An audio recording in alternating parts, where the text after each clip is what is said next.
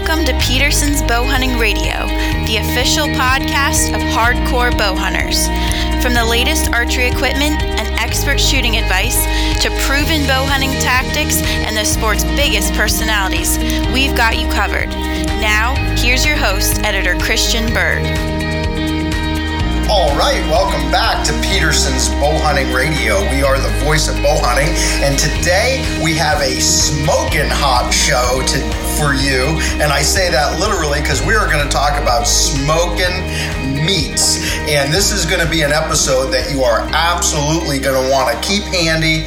You're going to refer back to this in the fall, I guarantee, because as you start to get out there on your hunts and you get some animals in the freezer and you've got all this meat and you're looking for new creative things to do with your game meats, there is no hotter trend, again, no pun intended, than smoking your game meats on these pellet-fired smokers. And I am super stoked to have my friend and roomie from Turkey Camp this past spring, Mr. Chad Ward, as our guest. Chad is a member of the pro team for Traeger pellet-fired grills, as well as the founder of Whiskey Bent Barbecue down in Florida. Chad, thanks so much for being with me today on Peterson's Bow Hunting Radio.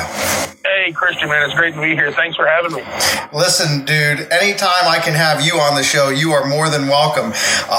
Just to give people a little bit of background on Chad, you have been in the competitive barbecue scene for quite a while. I had mentioned, you're based down in Florida, and you've made quite a name for yourself in the Southeast. You've won a trophy case full of competitions down there as far as just with your skills, with the barbecue that you do. I know in 2016, you got a 5-figure check for winning the Old Florida Outdoor Festival Grand Championship, and I'm sure you've got tons of other titles to your credit. So kudos to you and the other folks at Whiskey Bent Barbecue for the work that you've done with the meats. Oh, man, thank you so much. Yeah, we've been fortunate. We've cooked about 110 contests across 28 states and won 8 grand championships, 5 reserve grand championships, and I think we've walked the stage close to 300 times across those events. So super fortunate. Wish I could do more of it these days. I'm so busy with everything else, but competition barbecue always kind of be the fabric that I was able to kind of help build my brand on. So always appreciate it. Yeah, barbecue has been hot for probably a decade or more, maybe even close to a couple decades at this point. But where it's really exploded in my world, Chad, and you're well aware of this, whether it be, with a mutual friend like a John Dudley and lots of other folks who have good social media followings in the hunting world, is we're just starting to see so many sportsmen pick up on this smoking idea. And I think a lot of the credit goes to companies like Traeger, because the products that are available now really make this method of cooking so much more accessible to the average person, where you don't have to go out and constantly, feed hardwood into a fire to keep your smoke going, where it's all automated now. So just talk to me a little bit generally about, what you think the big allure of this style of cooking is, and then maybe we can get into some of the nuts and bolts of why it's so conducive to doing things with your game meats. No, for sure. So I'll say, I think, barbecue's always been that thing that to me crosses all lines, right? It doesn't matter what religion, political affiliation, race, none of that stuff. A good plate of barbecue brings people together. And I think it's a lot like the hunting community, where you have people from all these different walks of life that just love the sport of hunting. And, the way that you guys are, I just love the way that the hunting community is so conservative in nature, but also, when they do take an animal, they want to make sure and kind of pay respect to that animal and utilize everything they can off of it to feed their family and friends and community. So I think that's really two pretty awesome things just merging, barbecue and hunting. And honestly, when you're taking that wild game and you're able to cook it low and slow over 100% wood, it's just going to taste better than doing it on an old charcoal grill or an old propane grill. Being able to cook over that 100% wood, and like you said, without that hassle, what we call throwing a log every 45 minutes, it's kind of the best of both worlds. Yeah, absolutely. I was really fortunate. I mentioned that we were roommates during turkey camp. I was very fortunate to spend some time with Chad. We got together with the guys from the Bearded Buck out in Clearfield County, Pennsylvania, back in April. And I don't remember if it was April or May, but anyway, sometime this spring, and they had, Traeger was part of the group, and Chad, you came in, and I'm telling you what, man, the food that this man turned out every night off of the Traegers, everything from, traditional, pork ribs and chicken to wild turkey to lobster and shrimp. It was absolutely unbelievable. And honestly, dude, I was thinking about this before I got on the call. I'm like, what could I say to put Chad on the proper level of your skills? I'm going to say you're like the Michael Phelps of meat, dude. You are totally dominant. You are totally dominant in every competition. It doesn't matter what race. Like Phelps can go in the pool, right? And any style of swimming, any race, any competition, and he just blows them away, right? You're like Michael Phelps in his prime. I could give you fish. I could give you pork. I could give you poultry. I can give you beef. And dude, you are an absolute maestro. And I think I gained like 10 pounds just in that weekend. One of my favorite meals of the year is that one. First off, it's always great to go to the Bearded Buck. Jerry always says, "Hey, you tell me what you want, and I'll get it. Make sure it's here to cook." So I still love that surf and turf night where we did the prime rib, the lobster, and the shrimp. I mean, that's one of those. If I had to dial up a last meal, it would probably be that one, and I would have no problem cooking it again. That was a lot of fun. It really was. It absolutely was. And then after that, so long story short, the other thing about social media is, social media is great, but it's also like, actually, I saw a meme today that kind of sums it up. I read something on Facebook today. Somebody had a picture, and they put the words on top of it, and it said, I hope your life is as awesome as you pretend it is on Facebook. and where I'm going with that is, it's so easy to get envious of people on Facebook because it always seems like, somebody else is doing something cooler than you are. And when it comes to, cooking, it seems like all my friends in the hunting world are cooking all their meat on these Traegers, man. And I felt so left out. And after I spent that weekend with you guys at the Bearded Buck, I just had to give myself a Traeger. And so I got a Traeger at Father's Day, and I've just been going to town with that thing. And I am telling you what, Dudley actually said, I sent him a picture of myself when I was taking it out of the box and setting it up. And he's like, dude, I'm telling you, that thing is going to change your life. And I was kind of like, that's a pretty dramatic, bold statement to make about a grill. But in all honesty, it's going to change your life because food is life, right? I mean, that's the old saying, Chad, food is life. And when you have better food and a better way to prepare it, it really can change your lifestyle. No, it definitely does. And it changes the way people come together. I mean, when you're proud, I look at the hunting community as a very proud community, right? As far as when you harvest an animal, you're really proud of that harvest. But then being able on a Traeger to take it a step further and prepare that harvest and serve your family and your friends, that to me completes the circle. And for us at Traeger, I mean, the outdoor community is a huge community. We kind of go to market in three segments. Obviously barbecue, which I'm the director of barbecue marketing, so that side's kind of my responsibility from a marketing point of view. Then we have closely behind the barbecue community, the outdoor community. And then our third kind of growing community is the culinary community. More people, more restaurant-based and some of those things, which is growing really quickly. But the outdoor side of it has been really, really good for us. And, with having spokespeople like John Dudley, Chad Mendez, Chad Belding, all really, really folks that are respected in the community. And then the others that have came on board. I mean, Rogan, is a pretty big outdoorsman, and he loves cooking on his Traeger. And so it's been really interesting to watch. We try to be good to the community, but the community's paid it back to us 10x. And we're just happy to be a part of it and do things we can, like with the Bearded Buck and those folks.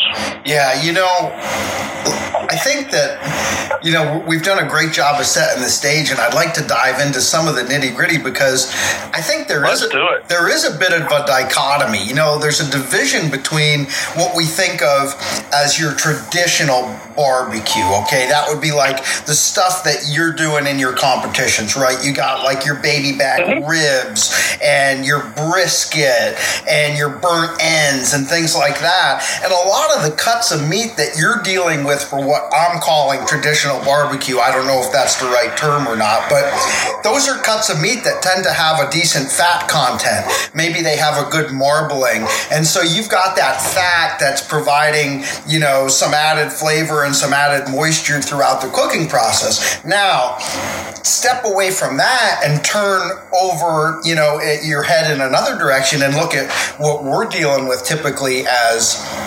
hunters, right? Where most of our game meats, unless, wild hogs, would obviously be a notable exception.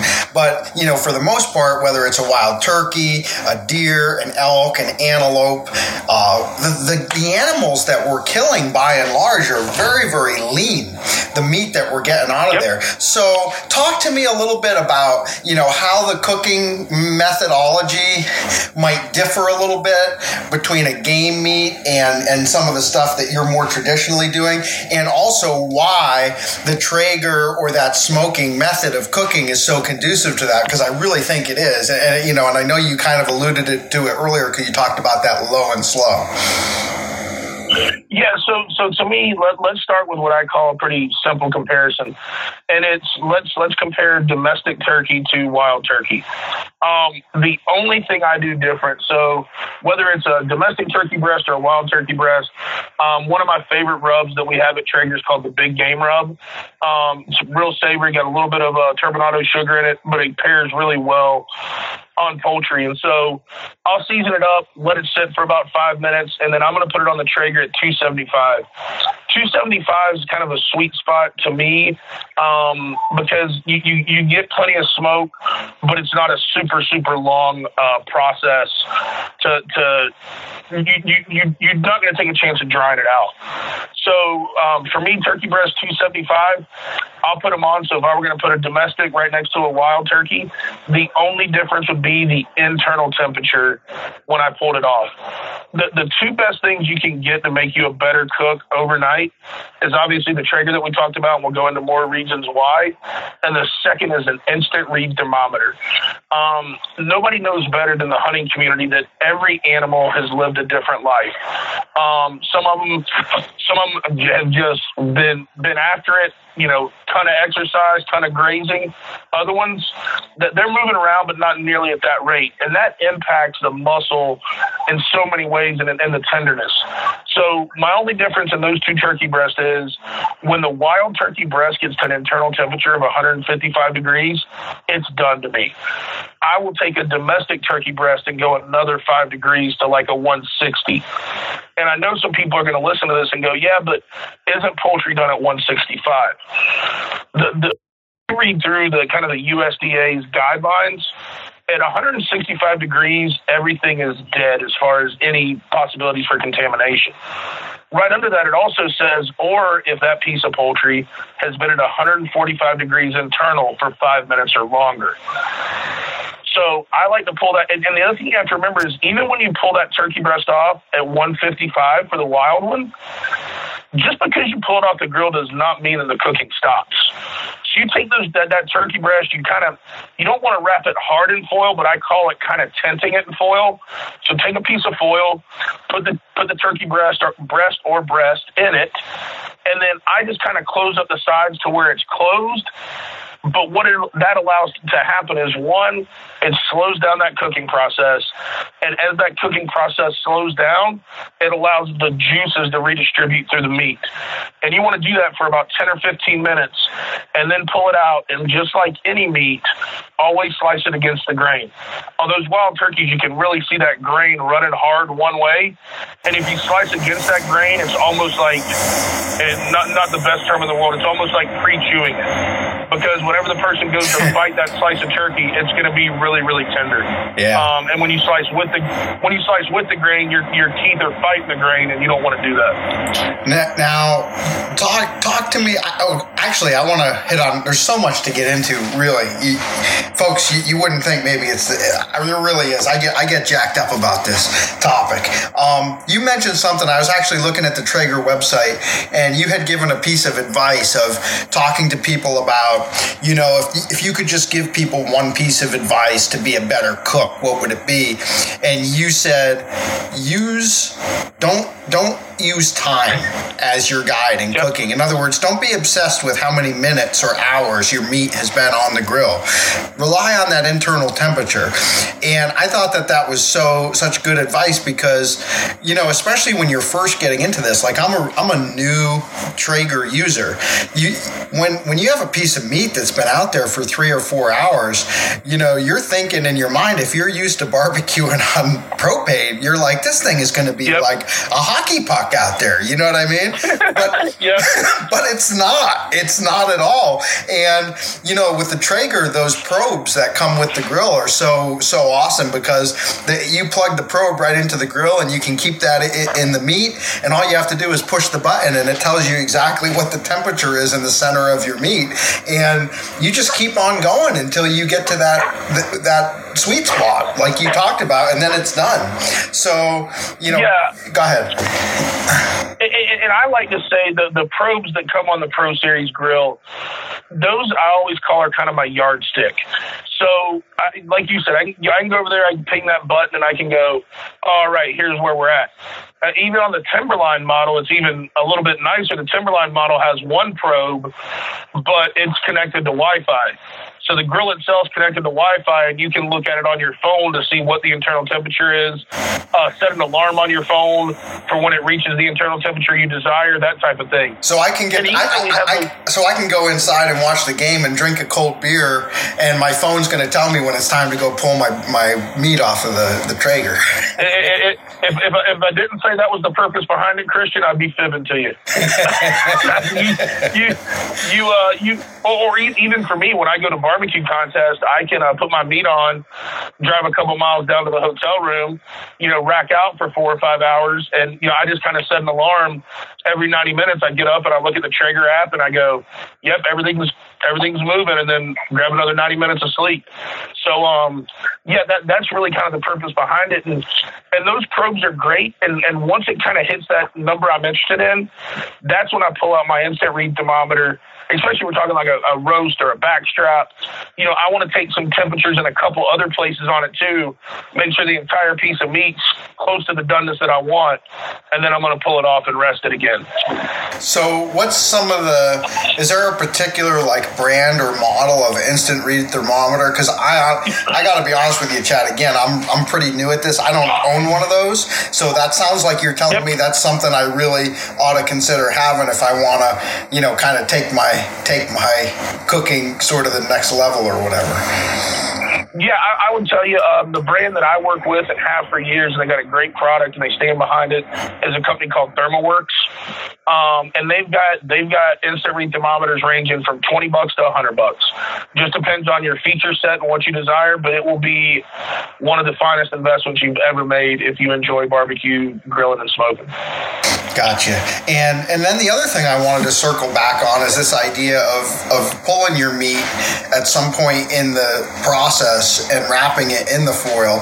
Like, I wonder, is that something that you would recommend doing more with leaner meats, game meats, as opposed to regular meats? Like, for example, first thing I made when I got my Traeger is I made some pork spare ribs at Father's Day. And I didn't wrap those in foil at all. I just cooked them, for about 5 or 6 hours straight on the grate, and they came out perfect. But if that would have been, say, a venison roast or something like that I had rubbed and cooked, let's say I needed, let's just say for the sake of discussion, I needed 4 hours to get it to that internal temperature that we're going for.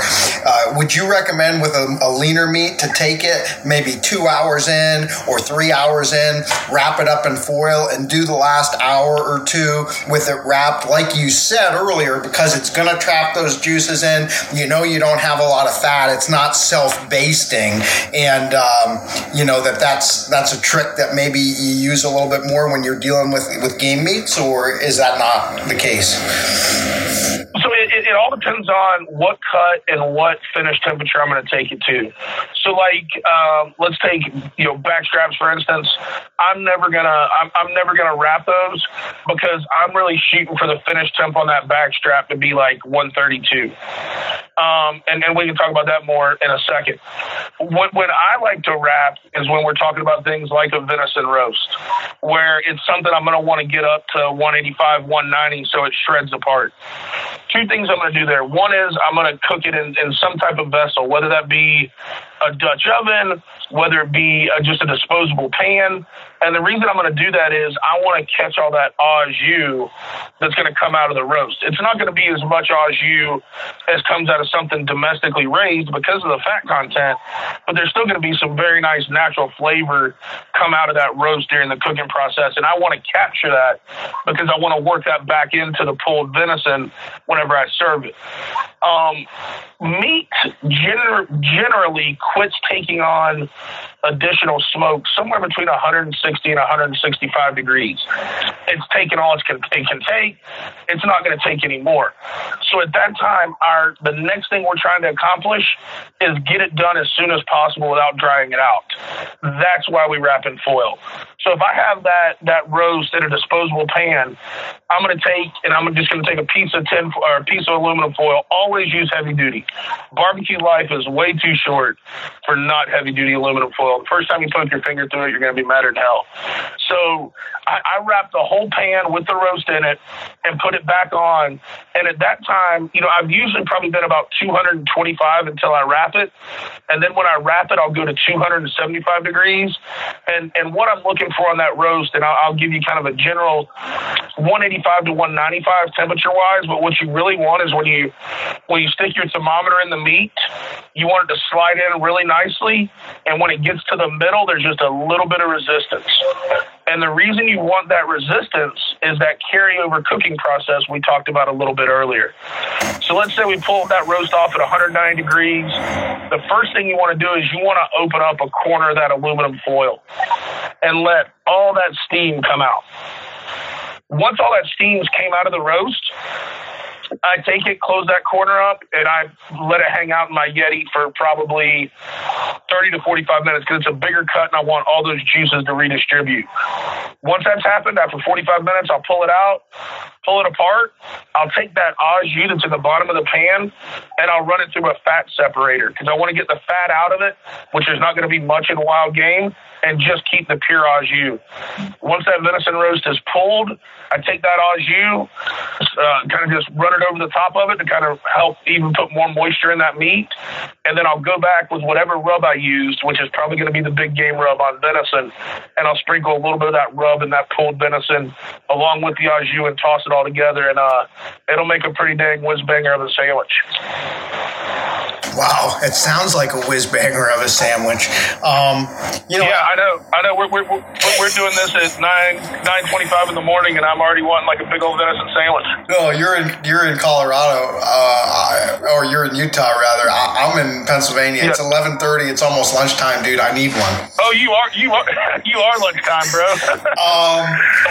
Every time you give me an answer, it leads me to another question, because as you're talking, I'm taking down notes, man. I feel like I'm like a freshman in like a lecture hall, and I've got the professor of barbecue like giving me all the info. So you talked about different temperatures. Talk to me a little bit more about, not only, I know that there's different temperatures that you need to reach for different kinds of meat, for safety purposes, but you were also talking about how, when you bring meat to higher temperatures, it's actually going to change, the way that meat behaves then. So in other words, if you're going to pull something versus slicing something down, can you talk a little bit about how, what the temperature ranges are for like various applications of what you want to use the meat for, I guess, once it's cooked? Yep. So we covered, so I always say depends on what temperature you cook to is mostly the makeup of the cut of meat. So like in a roast, we've got some ligaments that need to break down. It's just it's a more worked muscle. So we've got some toughness we're trying to cook through. So if you want to do it pulled, like I said, that 185 to 195 is a really good benchmark. If you're wanting to serve that roast sliced, I would probably be looking 175 to 185. Obviously, it's going to have a little more bite to it because you want to be able to get the knife through it and slice it, but still be really, really good. And what I love, if you're going to do that with venison roast, is invest in a little deli slicer. You can get them at Cabela's, Bass Pro, wherever, hunting store that you use. And it doesn't have to be one of the super expensive ones. I think they're $100, $150. You can get a little deli slicer, but it makes the meat go so much further. And when you slice it really thin like that, it's just a lot more tender than if you're taking and cutting a big old venison steak out of a roast. It's going to be a little chewy on you. I don't care how perfect you cook it. And then getting into the leaner type, like the back straps, I said the 132 number, but I want to talk about the process. And the process is called reverse sear. So we learned at a very young age, everybody says, man, when you get a steak, and that's kind of the way I treat backstrap, is like a steak. When you get a steak, you've got to sear it first off to sear in the juices. It's the worst fable in the barbecue world. You do not want to hit a steak with super high heat to quote unquote sear in the juices, because you're not searing in the juices. Because what you're doing is you're disturbing and destroying all the cellular structure within about a 16th or an eighth of an inch of the exterior of the meat. So if you ever take a steak and you do that, right? You take this cold steak, season it, and throw it on at 500 degrees. Well, that's what. Hang on, let me interrupt you because isn't that what they do at like Morton's Steakhouse? If I go in there and pay $100 for a filet mignon, they take that and they throw it down on a grill that's like smoking hot, right? Yeah. Anywhere between like Morton's, Shula's, those kind of places, anywhere between like 800 and 1200 degrees. And you'll notice when you cut into that steak, you'll see this gray ring all the way around the outside. That gray ring, once you cut into it and look at the inside of the meat, that gray ring is the cellular structure that you destroyed whenever you seared it at that super high temp. And cells carry what? Water. So in the first 30 seconds to 2 minutes, you've purged all the external moisture out of those cells, and by killing the cells and creating that gray ring, you've also provided a little bit of an off flavor. So what I like to do, and it's pretty cool, me and Dudley talked about this on his podcast, and Joe Rogan heard it, and this is the way he cooks all his elk now, which is pretty cool. Hang on, Chad. Is this what's coming here? Is this what became the famous Chad Ward method? Yeah, yes, this is it. Yes. Okay. Everybody mark this down. This is at 28 minutes and 22 seconds into the episode, so you can tell your friends the Chad Ward method, and go. Well, okay, quick disclaimer. I did not invent the reverse sear process. I'm just probably one of the biggest advocates for it. Hey, never, hang on, Chad. Never let the facts get in the way of a good story. Trust me, I've been in publishing for 20 years. You take credit for this and run with it. It's marketing gold. Go. All right, so I like to take, let's just go venison backstrap here. So I like to season it down. We've got a fin and feather rub out at Traeger that's pretty good on venison. It's pretty good. It it's really good. I did my kids, my son, my 12-year-old killed a wild turkey in Ohio this spring, and I took his breast and I rubbed him in that fin and feather rather, and I did a smoked turkey breast just like you were talking about, where then I took and sliced it down super thin, like made my own freaking better than boar's head deli meats here at my own home. Yep. Yeah, absolutely. Sorry. Okay, back on track. No problem. Yep. So yeah, season it up, and then I like to let it sit for maybe about 10 minutes just on the counter on the cutting board at room temp. Go out, turn your Traeger up to 225 degrees. If you have a Timberline that has the super smoke feature, you can activate that. If you got a Pro Series or an Elite Series that doesn't have super smoke, no big deal. You're still going to get plenty of smoke on it. So what I will do is I will put the back strap on, and then also I will put, if you want, I'll put a cast iron skillet with a little bit of butter in the Traeger at the same time and let it start warming up. And you cook it until it's probably, depending on the size of the backstrap, going to be hour to an hour and a half. At 225, just rocking and rolling. And what you're looking for is an internal temperature of 120 degrees. Once it hits that 120 degrees internal, pull it off, wrap it in some foil, and just let it hang out in a cooler. I use Yeti, but that's just what I've used for years. Let it hang out in the cooler. When you do that, you want to crank that grill all the way up to high. So 500 on the Timberline, 450 on the Pro Series and Elite. And once it gets to 450, it'll take a couple of minutes. Once it gets to 450, you've got your butter in your cast iron, and it's going to be super hot, which is a good thing.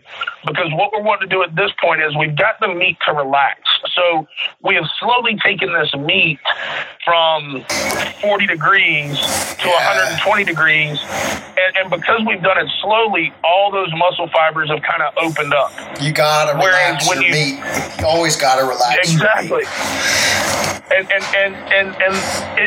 that's the big difference between taking something out of the fridge and searing it at super high heat is those muscles are still kind of cold, right? When they're cold, they're all bunched up together. It's the difference. You know what it is, Chad? It's the difference between like walking right into a bar, straight up to the prettiest girl there, and ask her if she wants to go home with you. That's not how it works. You got to come in.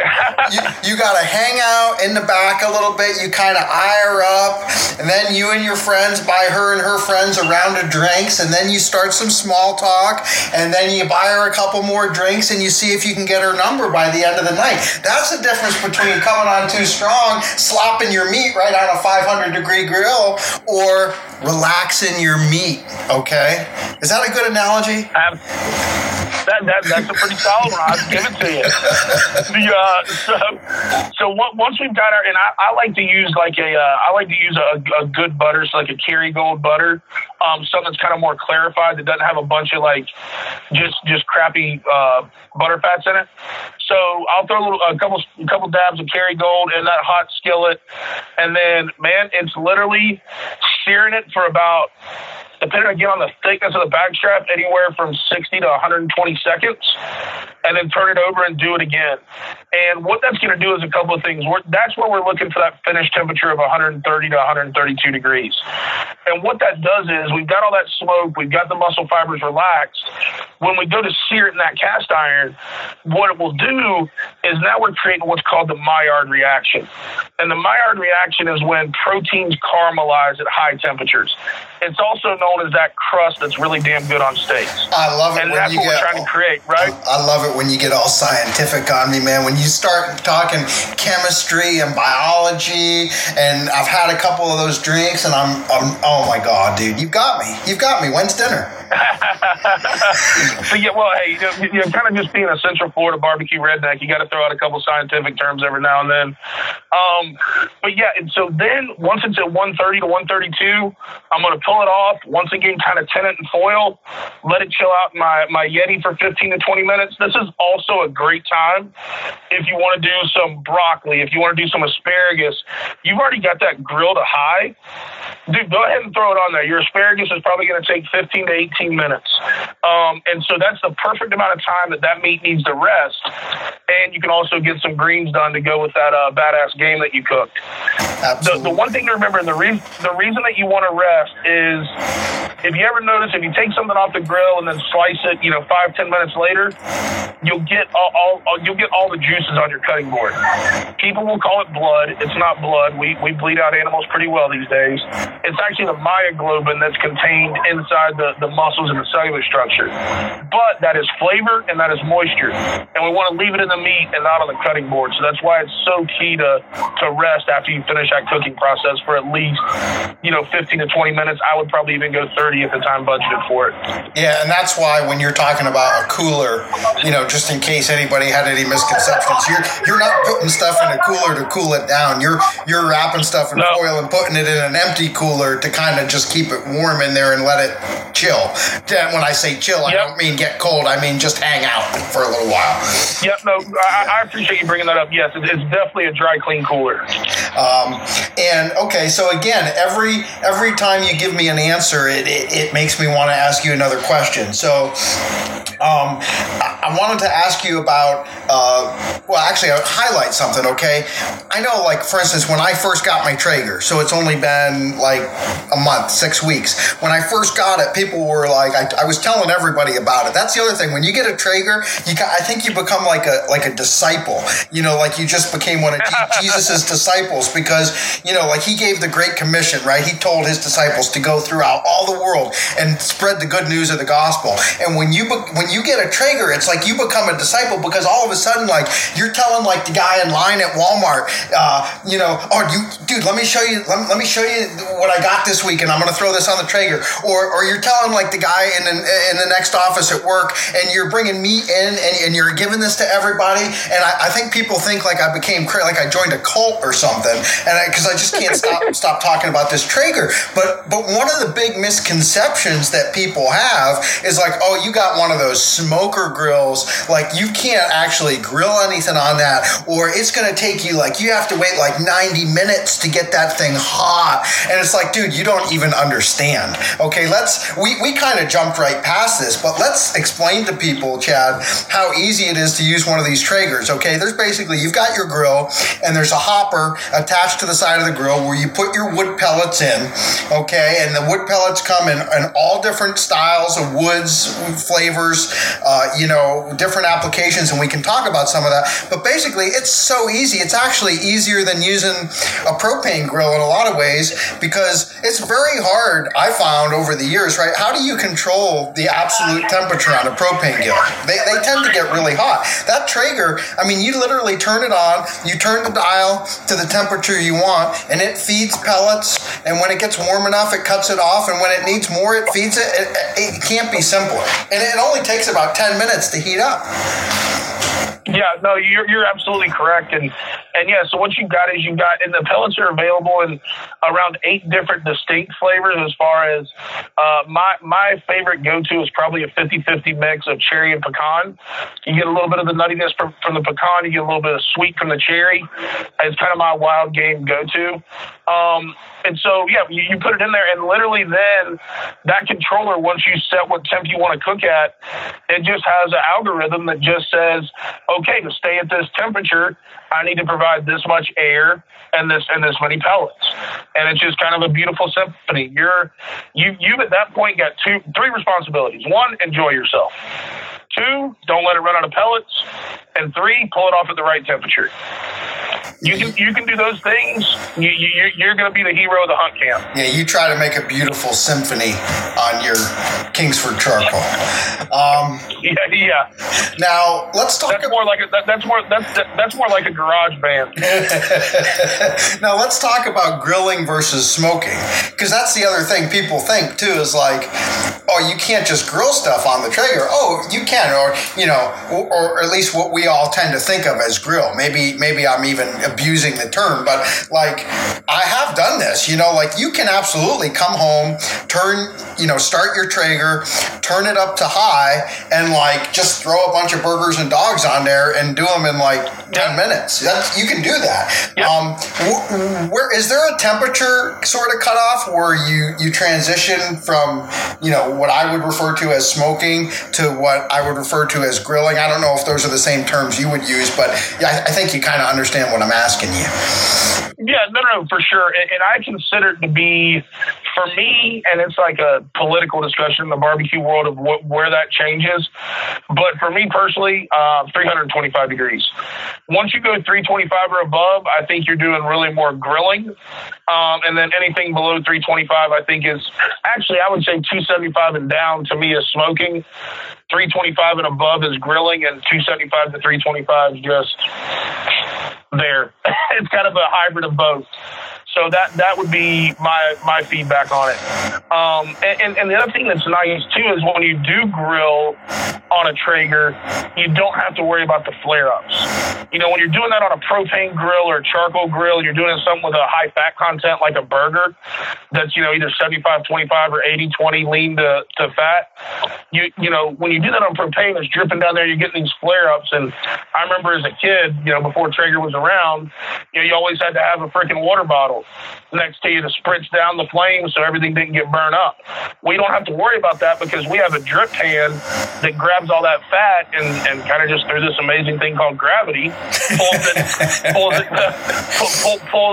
it down into the drip bucket where you can just clean out the drip bucket and you're done, so you don't have to worry about that. You could definitely grill on it. I do it all the time. I mean, I love, sometimes when I'm doing like a bigger, thicker burger that like I've hand patted out, like a 3/4 pound patty, like a man burger. Yeah. I'll usually cook it at 275 the whole time. But if I'm doing that thinner, party type burger, yeah, man, 375 on the Traeger is money. Yeah, absolutely. And the other thing that I wanted to ask you about, you kind of touched on it, but let's talk about it a little bit more. And again, as a new Traeger user, and for those who are listening who maybe have never used it, like I got a couple different bags of pellets. I think I don't know what you guys call it. It's like your signature blend or whatever is kind of like your standard kind of deal. And then, there's I've got some of the cherry and I think the mesquite as well. How do you know, what kind of pellets am I supposed to use and what kind of meats? And then there's also a part of me that's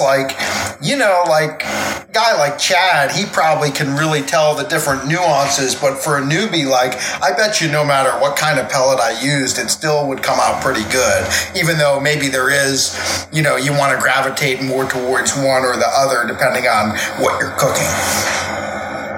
Yeah, so for me, there's a couple to know, especially for, the hunters that are listening to this, which is the majority of the audience.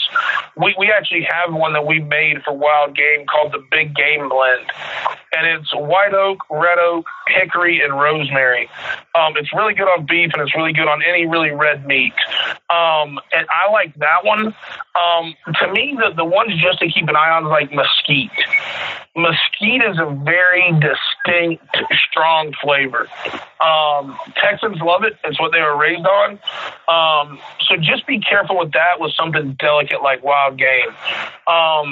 Everything else is kind of up to you. If you like stronger smoked flavor, Big Game Blend, hickory, oak. If you like that, I don't kind of want to be beat over the head with the smoke, but I like it to have a kiss of smoke. That's where you get into your apples, your cherries, your softwoods, your pecans, those types of things. That's really the guideline I use. The harder woods are going to have more smoke flavor. The softer woods are going to have a little less smoke flavor. And what about your alder? Where does that come in? Asking the wrong guy. I have never used a bag of alder pellets, and I think it's because that's a Northwest blend, kind of a native Northwest wood. Yeah. And I lived and grew up in the Southeast. So I never had alder around, and so I've never. I know a lot of people like to use alder on fish. That's what I was going to say. I think that people like to smoke their salmon with that and stuff. Yeah, and it's one of those too that even though it's a harder wood, it's not super strong compared to like a hickory or mesquite. Okay, a couple more questions, Chad. I know that you only have so much time. This is a big one coming right back to the heart and soul of the hunting community. You know, we talked about roasts and back straps and, you know, some of those more traditional cuts of meat. I know that one thing that all of us as hunters struggle with from time to time is, you know, there's just certain cuts. Like on a wild turkey, the legs would be notorious. You know, so many guys are like, oh man, I just breast and release my turkeys. You know what I mean? In other words, they don't really want to deal with the legs because they've tried to do different things and they're really tough and it's dark meat. And okay, you know, again, on a bigger game animal, you know, maybe it's, you know, that neck meat or the flank meat or, you know, just some of those cuts that aren't going to be the ones you're thinking about, man, when you walk up on that animal where your mouth is already watering for those hams or those back straps, those tenderloins. So talk to me about some of the harder cuts of meat and things that maybe we can do on the Traeger that are going to take those, what we would sort of think of as marginal, and turn them into like a delicacy. Yeah, so when you're looking at, let's take like turkey legs, for instance. One thing and the reason that they're so tough is turkey legs are full of cartilage and ligaments, right? So there's two things you've got to do. One is you've got to take and you want a good pair of like kitchen shears. But if we're looking at that whole turkey leg, you want to start at the handle joint, as I call it, and you want to go up about 2 inches, and you want to take your kitchen shears and you want to cut it. So cut 2 inches off of that bone by the handle. And then on the bulb side where the meat is, do the same exact thing. Start from the end, come in 2 inches and cut. And what that is going to do is that's going to release. You ever notice when you cook a turkey drum that sometimes the skin will break? The skin will break because those ligaments and tendons that are running from joint to joint, as you apply heat, they tighten up like a guitar string. Yes. And so if I call it notching the knuckles. So if we cut 2 inches off on the handle side, cut 2 inches off on the bulb side, we've now released those tendons and ligaments, and we're not going to worry about the skin busting, and it's also going to give us a nicer, better bite. And the other thing with those is you've got to cook them to 195 to 200 degrees. And I also think once you cut those two ends, if you want to put those down in a brine for maybe 3 or 4 hours, and we have an orange brine that we got on the Traeger website that's perfect for wild poultry. And what the brining will do, there's a difference between brining and marinating. Marinating, you're only going to get penetration on a marinade maybe a quarter inch into the meat. Whereas brining is a process of osmosis. So we're taking this salty, salt concentrated liquid, excuse me, and we're wanting it wants to balance itself out. So what's going to happen is not just the salt and the moisture, but all the other flavors in there are going to gravitate to the meat so that they can equalize how much salt in the meat and how much salt in the solution. About 3 to 4 hours on a leg is really good. Probably about 2 to 3 hours on a wild breast is good. If you go much longer than that, it'll actually start to denature and cook the meat a little bit. So just be careful when you're brining. The other thing when you're brining is make sure you rinse the exterior of that meat off, because what happens is it actually the water and all the flavoring goes into the meat. The salt stays on the outside. So you want to wash all that salt off. So yeah, brine it, and then I'm cooking, like I said, to probably 195 to 200 degrees on a turkey leg, and man, it should just be a perfect bite when you jump in there and get some of it. What about like on a big game animal? You ever do anything with like elk ribs? I think I've seen Dudley do some stuff with that. Yeah, me and Dud did some elk ribs, and the thing you got to look for on elk ribs is there is kind of this, and I'm probably going to butcher what it is, but it's like a silver skin. Yeah. So you'll end up having some meat on top, then you'll have the silver skin, then you'll have a little bit of meat, and then you'll have the ribs. You got to take from the bottom, you got to get that silver skin off of there. So it's going to look like you have a lot thinner rib, but when you cook it, it's going to be a much better bite.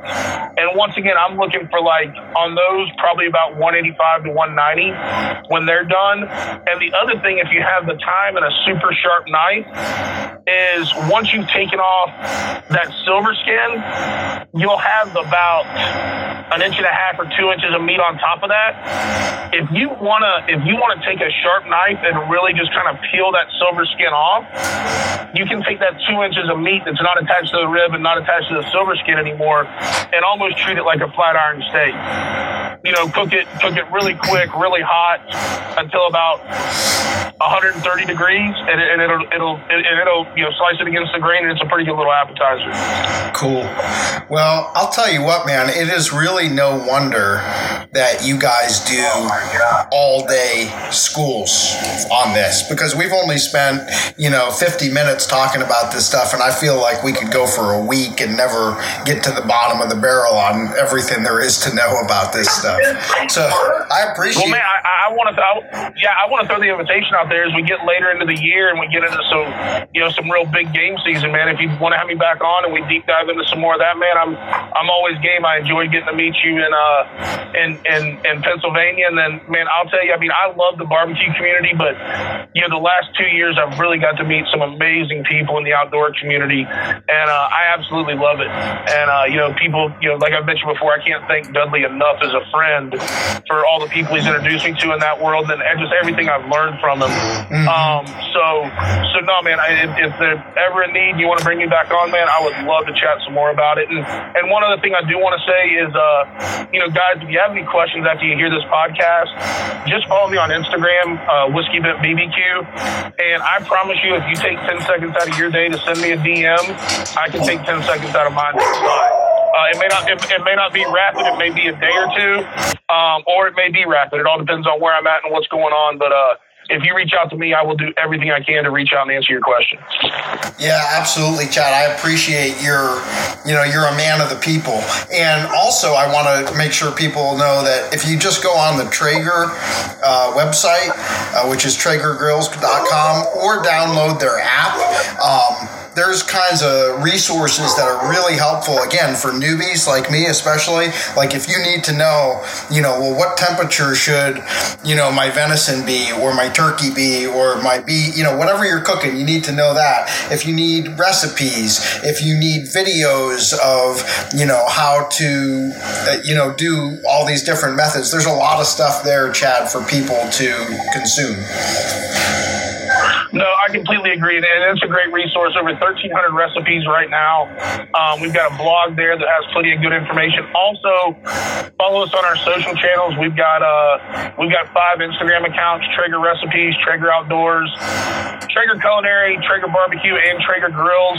And then our Facebook page is super, super active too. And our YouTube has some really good tips from the pros and kind of how-to stuff. So we love to engage the community. We try to do it a lot through social media. We try to do it through events. But we're here for you guys, and we appreciate all the support. Well, we appreciate you, man.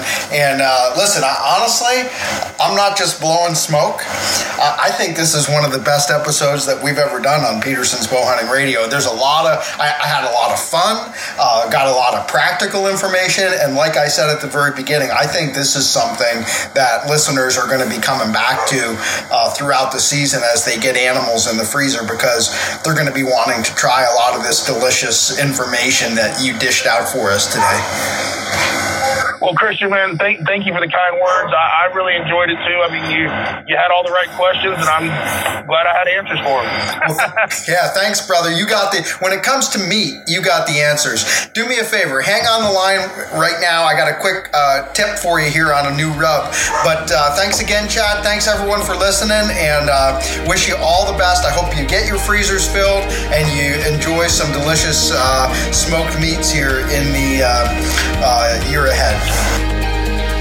Thank you for listening to Peterson's Bow Hunting Radio, the official podcast of hardcore bow hunters. Pick up the latest issue of Peterson's Bow Hunting on your local newsstand or check us out on the web at bowhuntingmag.com.